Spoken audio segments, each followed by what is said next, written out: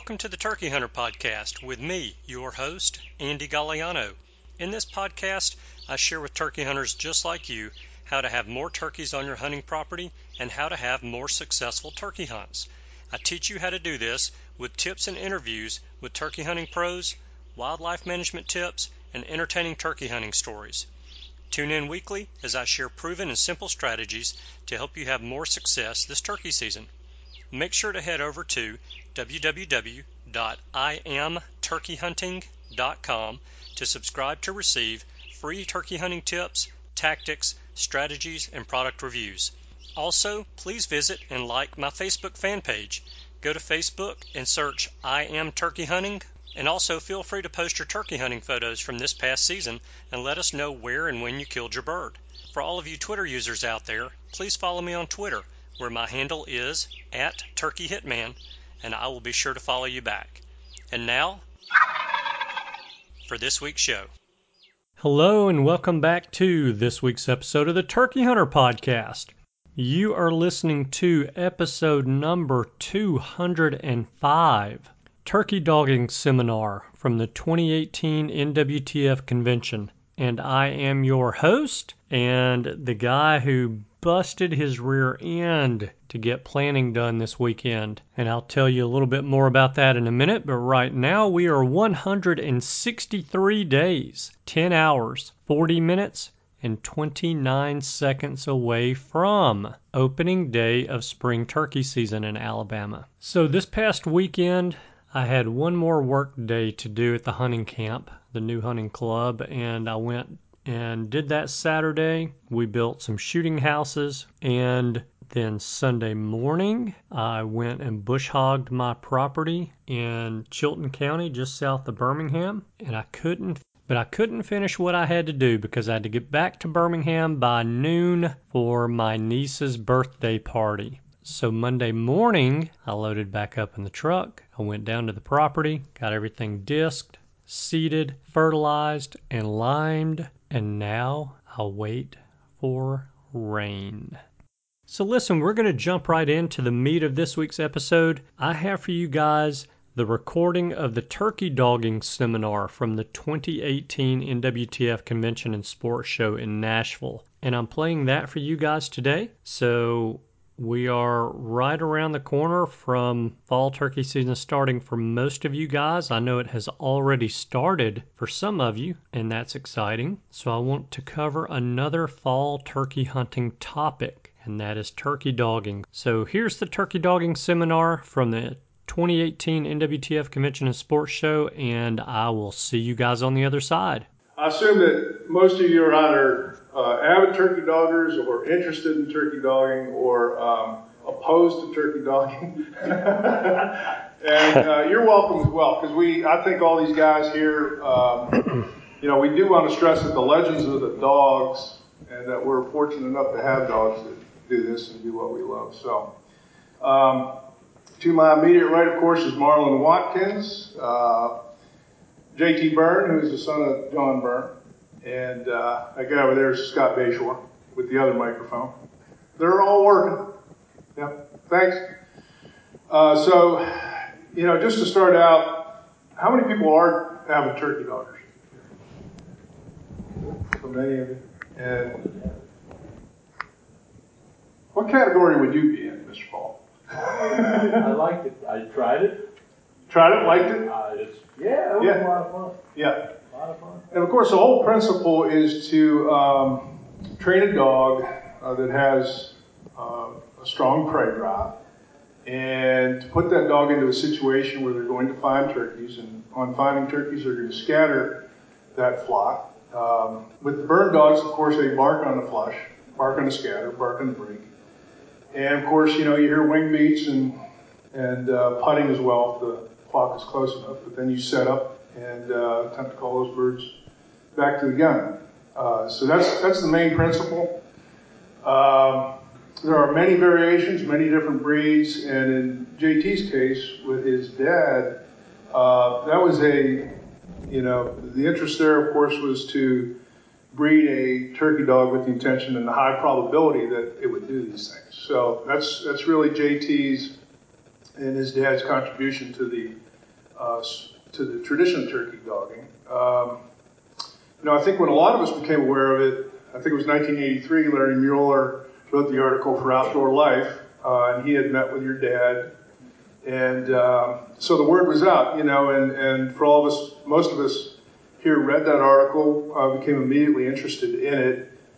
And it's safe to say that in the coming years, with JT and his dad partnering with Pete Clare at Turkey Trot Acres, that what we have now probably wouldn't exist, because that was a situation where it was kind of a perfect deal where John Byrne, JT, the turkey dog line were put in a situation where those dogs would get some attention, clients would get interested in the sport of turkey dogging.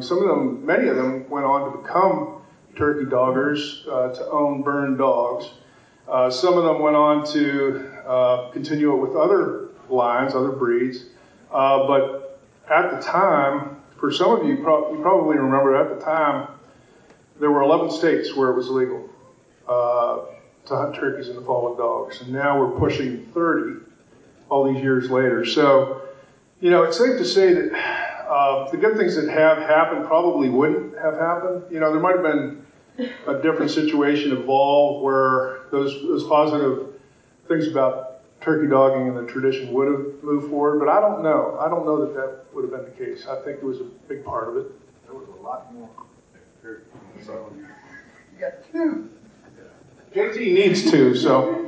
Go ahead, bud. But there was a lot of states that Dad would get calls from people that were they just couldn't wait until they got a fall season. They never had a fall season. They always had a spring season, and they weren't waiting for the population of their state to get big enough that they could have a fall season. And then it took off from there when they got introduced to a fall season, or while they were getting the fall season, a lot of the states people pushed to get a dog into that state. So, and it's not only our dogs. There's a lot of good dogs out there. There's Boykins. There's a lot of friends of mine back home use Spaniels, Brittany's, and everything. So any dog that does what you want it to do is a good dog.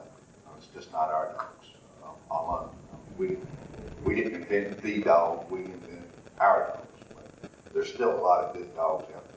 So, and any time that you can enjoy what you can enjoy with the dog and the birds and everything and put it together, I think it's a good thing. So go from there. Yeah.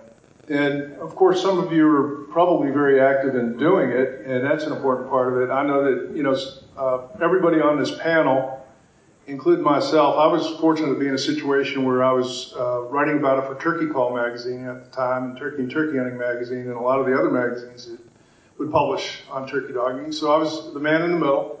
I was able to kind of get the word out. I did it. I then began to do it myself with my English setters. I was fortunate to have several dogs that JT's dad would have described as renegade English setters. They ran big. They barked on the scatter. They did not hold point. And of course, I was not disappointed in that. I love upland bird hunting with dogs that do point, but I also like turkey dogging with, a pointing breed that actually scatters flocks. So, but that was just a byproduct of hunting with JT, his dad, and Pete Clare, and then eventually Marlon and Scott. So I kind of came at it from a little bit of a different direction, but it's directly related to what was evolving at the time. Now, just to back up a little bit, for those of you who appreciate and read turkey hunting literature, you'll know that the first three books published, the McElhenney Jordan book and the two subsequent books, the Simon Everett and the Henry Davis book, all include turkey dogging. So, there's sort of two views nowadays. Some people think it's a recent phenomenon and this is kind of a modern deal, but turkey hunting literature has plenty of it, either chapters or entire books. As in the case of the Simon Everett book, the entire book is dedicated to it. It went back into the early 1900s. Yeah. In the state of Virginia.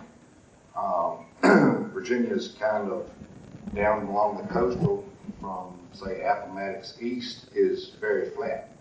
And they had great, big, huge white oak groves back then. And there were families that developed dogs, and they wouldn't let the dogs get out of the family. but that was what their dogs were for. If a family member wanted a dog, they got a pup. And if nobody wanted any pups, they would put down all the pups that they didn't want and wouldn't let them get out of the family. There was a family called Burris back then that had great dogs. And it evolved on from that. And then the region that we live in is all mountain. And Dad said that there had to be a better way than trying to get up there in the morning and listen to them come off roost and try to bust them up. So he had heard of dogs, and he got a plot hound from a fellow that would bark on turkeys during the day and run coons at night. And that's how he got started with our line. But he had an English pointer that would flush birds and bark, and he would still point quail, but he wasn't as, after Dad got to turkey hunting, quail hunting wasn't as important to him as turkey hunting was, so it went from there. That's some more. It's not a new thing. It was way back into the late 1800s, early 1900s that they were doing that. And the most important thing, as we just mentioned, is I think, as JT's saying, it wasn't new, but I think at the time with just 11 states legalizing turkey dogging, it was probably in jeopardy of maybe passing on as a tradition. I mean, the Virginias were strong.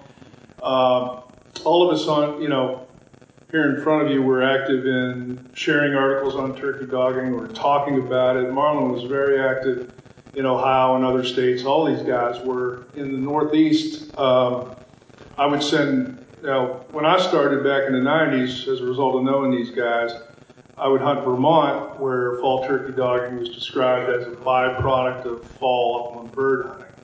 So that just meant if your Springer or Setter or German short-haired pointer or lab would bust a flock, you'd be able to hunt them. But New Hampshire was not legal, Maine was not legal. Pennsylvania wasn't legal. So as a result of kind of sharing that information and talking to the people in the know, there were some active people who enacted legislation to make it possible. During that period of time, between those 11 states and pushing 30 now, Maine, New Hampshire, Vermont, New York, Pennsylvania, Ohio, Kentucky, of course, is it's now legal turkey dogging in 30 other states, or almost 30. I think it's 29 last count. Some of those, it's actually legal to hunt with turkey dogs in the spring by default, some of those states, but I'm not sure if any of us agree with that. It's a different deal in the spring, of course. So, but it is legal just as by default, I think. I don't know if anybody practices it. None of us do. I guess the other interesting thing is the development of getting it legalized is not difficult. Ohio, we worked for 2 years to get a fall season. And within 2 years, we had a dog season. Wisconsin, it was a little difficult because they decided to give them a temporary area that they could experiment with dogs, and nobody complained about it, so they finally legalized it. Pennsylvania, they tried, Scott and a lot of them went and testified. They tried to do it through the division, and the division turned them down, and the legislature. But it only takes a handful of people to work together to get it done. And I was born and raised in Pennsylvania, grew up turkey hunting there, and now live in Maine. You would talk to some of the powers that be at the Pennsylvania Game Commission, they would say, well, there's no tradition for fall turkey dogging in Pennsylvania. And then, of course, being a nosy writer, I'd say, well, what about, you can use a 22 Hornet in the fall. And they come back, well, it's legal. Rifle hunting in the fall is a legal tradition in Pennsylvania. So, which is absolutely true. I shot my first turkey with a 22 Hornet as a kid in Pennsylvania at 15. So, I mean, that's how far I've come.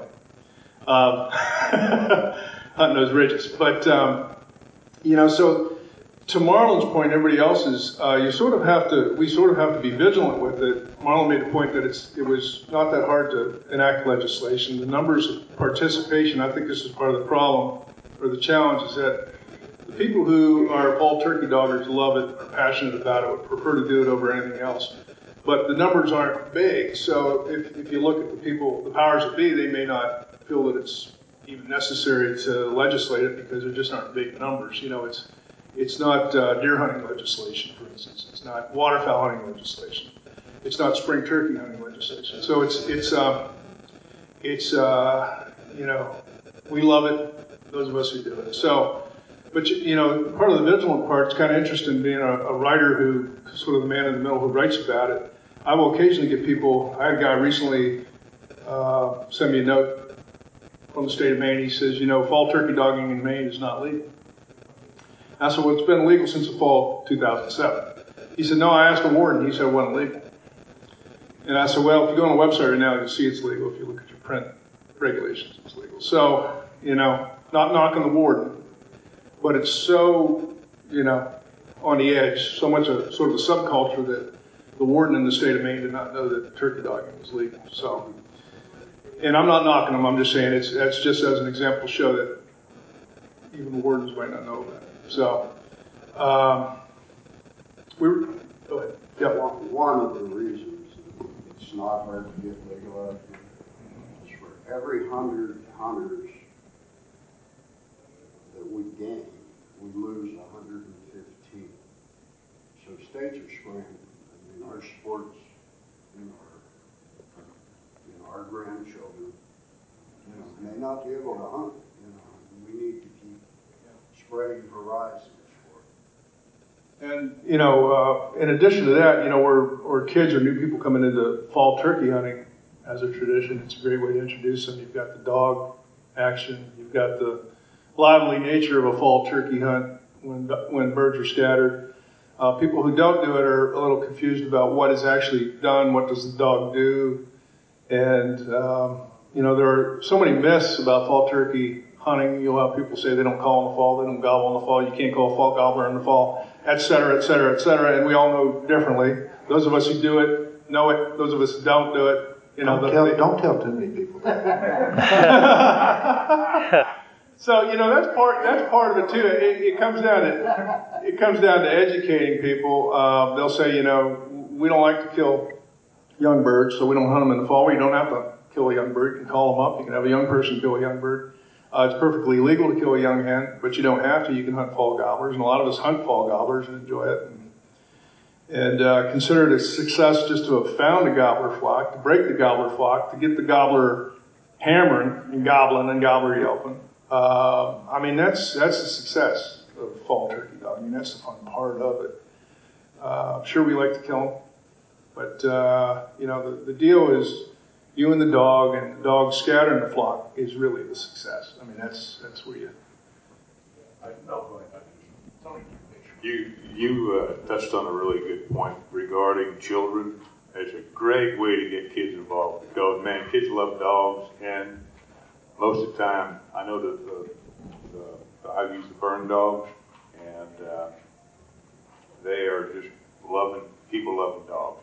And it's, you know, I've taken a lot of kids through the years and continue to take the same kids as they grow up, and they just look forward to spending time. They always ask me and talk, how's Jenny doing, or how's Maggie doing, you know, or Ellie, and so it developed a special relationship there too. With, like I said, kids just love being out there with them, and it kind of, if it's boring or something's not happening, you know, they still want the dog to come back and check in, and they'll pet on it, and you just keep on going. So it's a great way to. And by the way, I'm glad you also mentioned that the dogs being the legends. Now the gentleman to my left, I consider legends. My dogs are the legends as far as I'm concerned. My Jenny, Maggie, Ellie, you know, they're all very dear to me, and they're the ones. I just simply am the handler. I'm just out there letting them do what Mr. John and JT have bred into these dogs, and I'm just fortunate to have them and spend time with them. I think we need to move this a little bit different tone too. Where do you want to go? I think we need to talk and discuss on what the birds are doing now versus what the book said they used to do. Oh, well, that's fascinating. You know, just from my point of view, and then we'll go to yours. As a writer, I grew up in Pennsylvania, and until the year 2000, there were more fall turkey hunters than spring turkey hunters. I grew up in a situation where they legalized spring in 1968. When my dad started, he was a fall turkey hunter, and he used to say, it feels like I'm breaking the law out there, Steve. I first turkey hunted in the fall in 1971, and at age 12, and I was a fall turkey hunter. But then I started a spring turkey hunt. Pennsylvania has kind of come in a situation where I would say that Pennsylvania fall turkey hunters probably had an edge because fall was considered superior to spring. Spring was like that old adage that it was cheating. You saw this, in Henry Davis's book. I mean, it was unfair in the spring to call it a gobbler, a lovesick gobbler. So, but the rest of the country is really not the Virginias, not Pennsylvania, not some of these areas, not some of the other areas of the country. But there are all sorts of myths about fall turkey hunting and dogging. So when I was starting out writing for Turkey Call, Gene Smith, the great first editor of Turkey Call, he understood it. He was a fall turkey hunter. He was a turkey hunter, very passionate, great writer, editor. But some of the other magazines, when I'd start talking about scattering birds, calling up gobblers, some of those editors were like, no, this is not what I've heard. This is not what I've read. Yep, they were more in a lot of the states that started spring turkey hunting first. It was a sin to fall turkey hunting. Where we started fall turkey hunting in Virginia, in the Virginias first, and then spring came later. Spring turkey hunting didn't come legal until like in the mid-50s back home. But it's changed, and now you're seeing more of a push because more people turkey hunt in the spring back home than they do in the fall. But the population will sustain both. There's room for both of us, and we should keep going. But what I was wanting to allude to is back in the early days of writing about fall turkey hunting, the writers would all say, well, you could go out and flush a flock of turkeys, and within an hour, hour and a half, they would start calling. Well, times have changed.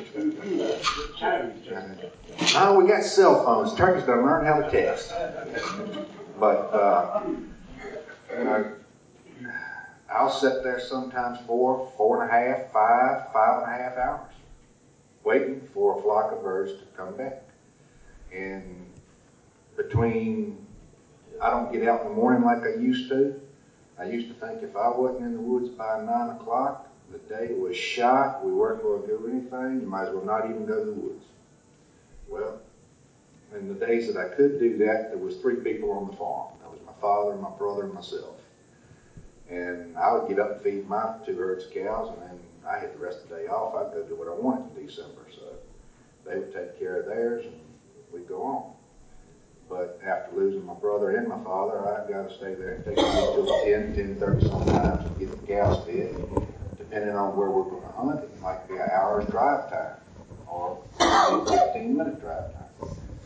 So we're not getting the birds busted before they feed anymore. So they're not as in a bigger hurry to get back together if they've got full crops. And there's several other things. You've got the coyotes, as you said. You've got more roaming house dogs. The population sprawls out and subdivisions come in. Everybody has a dog, and they have an acre and a half of land. And old Rover's sitting on the front porch at 5:30 when they leave in the morning, and at 5:30 when they get home in the evening, old Rover's still sitting on the front porch. But where was the other 10.5 hours? So these birds get used to being busted, and it takes them longer each time to get back together. And that was something I get questioned a lot, and even by a lot of my friends that have dogs and hunt. Well, how long are you sitting on these birds? And I'll say, I stay there all day. If I've got a flock of birds busted, why am I going to leave busted birds to go look for another flock to bust? Let's just play this hand out and go from there. And then people tell me, well, I can't sit there. Mike Tunstall there, I was talking to him, he had a dog, and we were talking in the cold spell here in December. He says, how do you sit there for 5.5 hours and it's 20 degrees or 30 degrees? Well, year. And I'll tell you a little secret I learned when I worked in Alaska for a while. In World War II, there was a sleeping bag made for the Germans called a German sniper sleeping bag. It was a sleeping bag with sleepers for arm as well. And you can get them now through Sportsman's Guide. And they're a great thing. This gentleman just brought a dog in right there. And she's just the right size for what I'm going to tell you you can do too. You get that German sniper sleeping bag and you get that 20-degree day, and you unzip that thing, you stuff the dog in the bottom and zip it up, you got instant heater. And we put our dogs in sacks or bags, and Worked great. and it just, our dogs are predominantly white, my dog breed is, and it helps with the camouflage of the dog, and it gives me some more control of the dog. And even in the sleeping bag, I'll put the dog in the bag because they'll get to squirming and worming. If they get too hot, you can unzip it, open it up, let the dog get some air, birds get to calling, you can zip it back up and all that. But that's just some points that I think we need to kind of get on. And, you know, just as a kind of a sidebar to that, JT's dad, John, of course, developed the original concept by going to JT's.